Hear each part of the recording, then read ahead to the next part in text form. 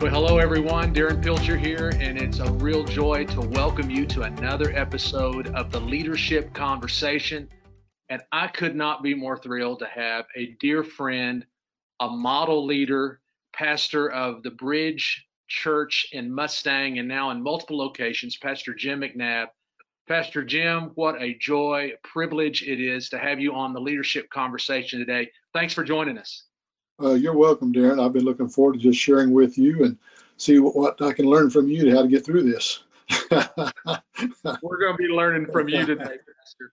Hey, I just want to know, how are you guys doing? Are you tired of hearing about COVID-19 yet? And more importantly, do you have enough Diet Dr. Peppers to get you through this time? Well, I'll tell you what, I'm struggling a little bit, but especially the caffeine free. That's the one that really seems to have disappeared. But I think I'm going to get through that. But we're doing well. It's just trying to stay coordinated with our campuses and with our people, stay connected to where we can know what's going on. Of course, I think, like most pastors, one of the most frustrating things right now is I had one of my longtime members, former staff member, going to the hospital this morning. Of course, you have no access to them. So we have, we've been trying, if somebody was going to have surgery, on their way to the hospital, we try to meet them in the parking lot and have surgery with them before, or have prayer with them before they go into their surgery. Sure. But it's difficult because I'm a pastor. And so that's very difficult on me because I can't be there for the people, with the people. Sure. Thank God for telephones that we can talk to the family. But for those that are hurting, you're not there to encourage them and just let them know you're praying for them. That's a tough season for a pastor's heart. Oh, absolutely. Your family's doing well? Doing well. My wife is probably staying in more than I am. I try to stay in on Friday afternoons. So I got you. I tell you, there's something about a guy who's busy normally. It's hard to slow down. And, I was not created to sit still. I'm with you. My wife is happy that I'm not home a lot. That's great. Hey, I don't know if the folks realize this, but you've pastored your church for a little while, as they would say in my son's generation, for a minute. Yes. Maybe 40 plus years now, Pastor. I don't know how long it's been. 41 years. 41 years. Right. So there's bound to be something special, some special aspects of staying in a place that long. Why don't you share some of those aspects with us? Sure, be happy to. When we came here in 1979, we just basically buried our hearts. We had 100 adults and probably 25 teenagers and children, and we started pastoring. Within a couple of years, we were building a second auditorium. Then 10 years later, we built the auditorium we now have. And it's been a great, great journey. We just decided what the size has nothing to do with it. It's been in God's will. I don't care if you pastor 10,000 people. If you're not where God wants you to be, you're not in a good place. If you're pastoring 15 people, but God put you there, you're successful. Success is never determined by the size of a church. Success is determined by being in the will of God. And so my wife and I knew we were sent here to Mustang. Had no idea we would be pastoring. It's humbling to pastor the people we do in the church we have today. But we didn't come here to build a large church. We came here to love the people, to be there for the people, to minister to the people, because this is God's church anyway, and he brings the increase and he does the rest. And it's just, then in a community like this, everybody knows who you are. Yeah. Well, I can even say this, the police department knows who you are. The fire chief attends church here. You do services for people. Early on, when I would do funerals for people that did not have a church, or whenever the school needs some place because of our facilities, they're more than welcome. We let our school system use anything in our facilities for free of charge, just to be a blessing to them. And so you're so well connected in the community that it's family. And not only that, I'm dedicating babies that I dedicated their mother or their dad. I'm marrying couples who both the man and woman I dedicated when they were babies and married their parents. And so, you kind of become daddy after a while to a lot of these people. And along tenured, I'm the only pastor a lot of these people have ever had. Wow. And so to have that kind of relationship with the people, it's more of a family thing, which is me. I'm very family oriented, and it's just great to have a family like this that you're so close to, and the communication in the community with the people, and the relationship I've had with all the churches and all the other pastors. We're all in this thing together. We know that, and so it's great. Long tenured pastoring is just it's a great benefit as far as stability, the confidence and trust that people have in your leadership, and just knowing that your voice at times brings comfort because you're the voice that they've only ever heard preaching the gospel. So it's a unique situation. Those of us that have pastored churches 25, 30, or 40 years or more understand what that feeling's like. I talked to a man some time back that had pastored his church for 50 years, and I asked him, how do you pastor a church for 50 years? He said, you re-up every January. That's true. That's true. You get opportunities to leave, especially when the church was hitting its growing phases and things were really kicking. You get a lot of people connecting to you, wanting to know your interest to go elsewhere and whatnot. But once again, you know where God sent you, and you can be successful where you are. But if you go someplace that's even larger or bigger or whatever, has more potential, but God didn't send you there, it's not going to work. Oh, wow. Wow. You've been such a spiritual leader and spiritual father to so many of us. You've been a model father, model leader, model husband. We thank God for you. So I know there's probably been some challenging times in different seasons of your ministry and your pastorate there after being there for so many years. What have you found are some primary keys to helping you navigate and lead through tough times? Uh, One thing that it's important, I don't care how old you are, to realize you don't have all the answers. Mm. I don't remember when I was in college taking a class called How to Get Through a Pandemic. I don't remember ever studying that before. But, it's been so important that you stay connected and that you listen to wisdom. Mm. Uh, you got to listen to wisdom of our governor, a godly man, and the suggestions and recommendations that are being made. And then you have to come back within your own unit of church that you pastor and use wisdom with your people. I got to remember, I love these people and I want to take care of them. And so Yes. I've got to have wisdom, and I don't have all the answers. And the day you have all the answers, you might as well go into heaven because you don't have anything else to learn. And You mean so, after all these years, you've not figured it all out yet? I've always said the day that I have all the answers, I just soon go to heaven because you're no longer moving forward looking for answers if you've got Wow. all the answers. And so Wow. I want to die with more questions than answers because Mm. it keeps me pursuing of knowledge.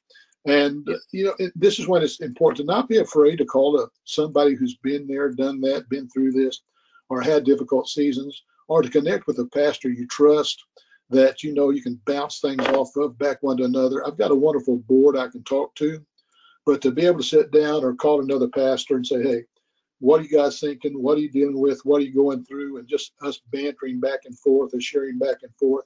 And what happens, it says where two or three are gathered. Once again, we're back to a place you're seeking wisdom. Then the wisdom Yeah. of the Holy Spirit comes upon us. And so, Wow. then I had to remind myself several times, Darren, that this is not my church. This is Mm. God's church. And it's Wow. God's job to get this church through this season. It's not my job. And Mm. so for me to remind myself, it takes me back to point zero. I go, okay, I'm going through a season I've never been through before. I'm not a miracle worker. I don't know the Wow. future. All I know is history. So how can I lead this church into a future that I've never experienced or led from? And I come back to this. It's simple as far as the process. It's not a simple process, but you go back to begin with this fact. I've got to have the wisdom of the Holy Spirit. And where do you find that? In the presence of God. And Wow. so now I am trying to spend more time praying, listening than Mm. prayer asking or petitioning. And Mm. I can pray for, and I pray for our people in the hospitals. I pray for needs. I pray for this. But a lot of that is petitioning. So I Good. have learned. In fact, I found this channel. I can go to on YouTube called Soaking and Praise, Mm. and it's just a music that I go in the chapel here at the church, and I'll turn it on, and I'll just sit there and just let that permeate my spirit and just listen. Oh, I There's love no words to it, so because once I start hearing words to a song, I start singing with it. So it's almost like you're in a spa, but it's just a good presence of the spirit that comes in. My mind is open, my heart is open, and I just tell the Lord, okay, God, feed me. Wow. I'm listening, feed me. And this is definitely a time we pastors need to do more listening than talking, because it's God's church. Jesus died for this church. He said, I'll build my church. I'm not going to build your church. I'll build my church that the gates of hell shall not prevail against. I had a guy make a statement. He said, well, don't you think that the days of the church are going to be so different that there really won't be churches as we know it? I said, no, there'll always be a strong church, because God uses the church to reach the lost for which Christ died for. His church will always survive. If churches go under, I'm not going to be judgmental, but God's church always survives every crisis as long as He is walking the footsteps and we follow in the footsteps that He lays out for us. We don't have answers, so what do? We listen. We learn. We communicate with other pastors, but we hear the voice of the Holy Spirit. No one is smarter than God. I've learned that in my life. And so God's going to take care of this church because it's His church. God was doing okay before I came along. He'll be doing okay after I'm gone. So I'm just going to listen and find that place where I listen to people. I listen to my governor. I listen to my president. But when I get all this gathered together, that's human people. So I sit in the presence of God and listen. Lord, talk to me. And then I've got to follow the leading of my heart, because when it comes down to it, and this is the heavy part, is that we pastors, we feel the responsibilities all on us. I mean, the buck stops here, let's face it. And so we accept that. I'm aware of that. And so the best thing I can do knowing that is, and because it always wants to jump back on me, and I feel that heaviness and the load, because, Jim, people are looking to you for answers. And I know I don't have all the answers. I can seek answers. But when I go into prayer and I just sit there and meditate in the presence of the Holy Spirit, and I listen and I listen and I listen to things that begin to come to me, I always take a notepad with me because I'll get thoughts and I've got to write them down, because I know it didn't come from me. I think we've all been at that spot at one time or another. So I know we're going to get through this because I'm listening. Wow. You're talking about spiritual disciplines that impact our leadership. Yes, sir. That's exactly, you're unpacking some gold there when you're talking about holy habits, going into God's presence and listening and taking a notepad and journaling and writing things down that the Lord is speaking to you. That's pretty impactful to our leadership, isn't it? It is, and something we understand, because when I first got into this, I was a people pleaser, and it was running me ragged, me trying to make everybody happy. And that's when the Lord spoke to me, and in fact, I've shared this in some of my pastoral coachings, is that Jesus couldn't please 12. And if Jesus couldn't please 12, who am I trying to please everybody? And so I learned that lesson. If Jesus couldn't please 12, all I can do is my best, and following the leading of the Holy Spirit. And the unhappy people are just going to have to be unhappy. Wow. But unhappy people cannot determine God's church. God will determine God's church as long as we are in that flow where He's taken us to, and we know it's Him. Wow. Well, you're answering a lot of questions I had. I'm going to go a little deeper here. I know that there are a lot of younger leaders that are watching and will be listening to this leadership conversation. What would you tell your younger self after all of these years leading? What would you tell your younger Well, I'm 32 and look at my gray hair. But great. Not gray, great. Yeah, there you go. A mistake I made. I was so anxious to pastor that I put pastoring first in my life. Wow. And probably for the first year or two, I found out later, after about 2 years, I had made it hard on my wife. And I was so involved in ministry because I love ministry. And so we had to sit down, we had to talk, and I had to ask my wife's forgiveness. And then I reset my priorities. My priorities are God, number one, my wife, my children, the church. Wow. And then everything else has to follow after that. Say that again, because I think that's important to hear again. Well, I had to simplify. God first in my life, because if I'm a godly man, everything will fall into line with God's leading. But my wife and my children, next to my relationship with God, is the most important thing I have. It's not this church. You know, I've made the statement, you leave me God and my family, and I can survive anything. Wow. But without God or without my family, I can't survive anything. Wow. And so we find out sometimes how much the church doesn't mean to us when we've lost the other. And as long as the others are healthy, then you have the joy of pastoring and enjoying people. But my people have known for 38 years that my family will always come before the church. Now, I understand there's times that I'm drawn more one direction for the church, the building programs, the expectations, but I also know that there's a time where I back off and be sure I feed the other. I gave my wife this permission because early on we would get a little bantering, little religious bantering, let's call it, about about I'm never home. And so when I asked my wife to forgive me, I said, Linda, from this point forward, if you're feeling like I'm just going because I can do that, I can get blinders and give something 100%. I said, when you feel like I'm starting to neglect you or the children, all you have to do is say, Jim, it's time. And I said, I promise you, when you tell me that, I will find a moment and a date as quick as I can, and we'll spend time together, and I'll back up. But I needed my wife's help to do that because I'm just a doer. And so we became more of a team then. And then I quit neglecting my family. And so now then it's more fun to pastor. Let's face it, if you're not getting along at home, pastoring's not fun either. And so it's just important. The family's the most important thing you have other than God. Wow, that's tremendous advice to younger leaders and all of us for that matter, to be reminded that it's about God and our family. It is. Pastoring's fun. I love it. But it's not an easy position.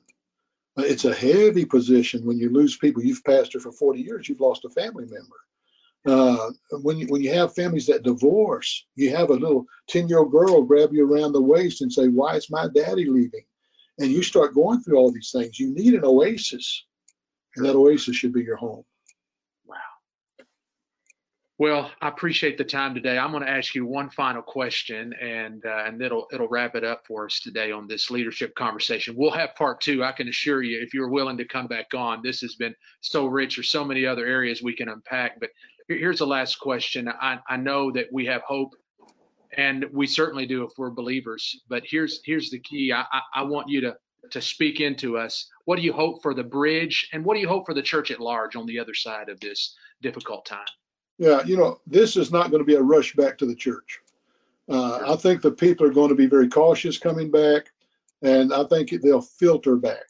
We may lose some because they found out it's more comfortable to have a cup of coffee and be in your robe to watch church than it is to sit on a pew and drive over here.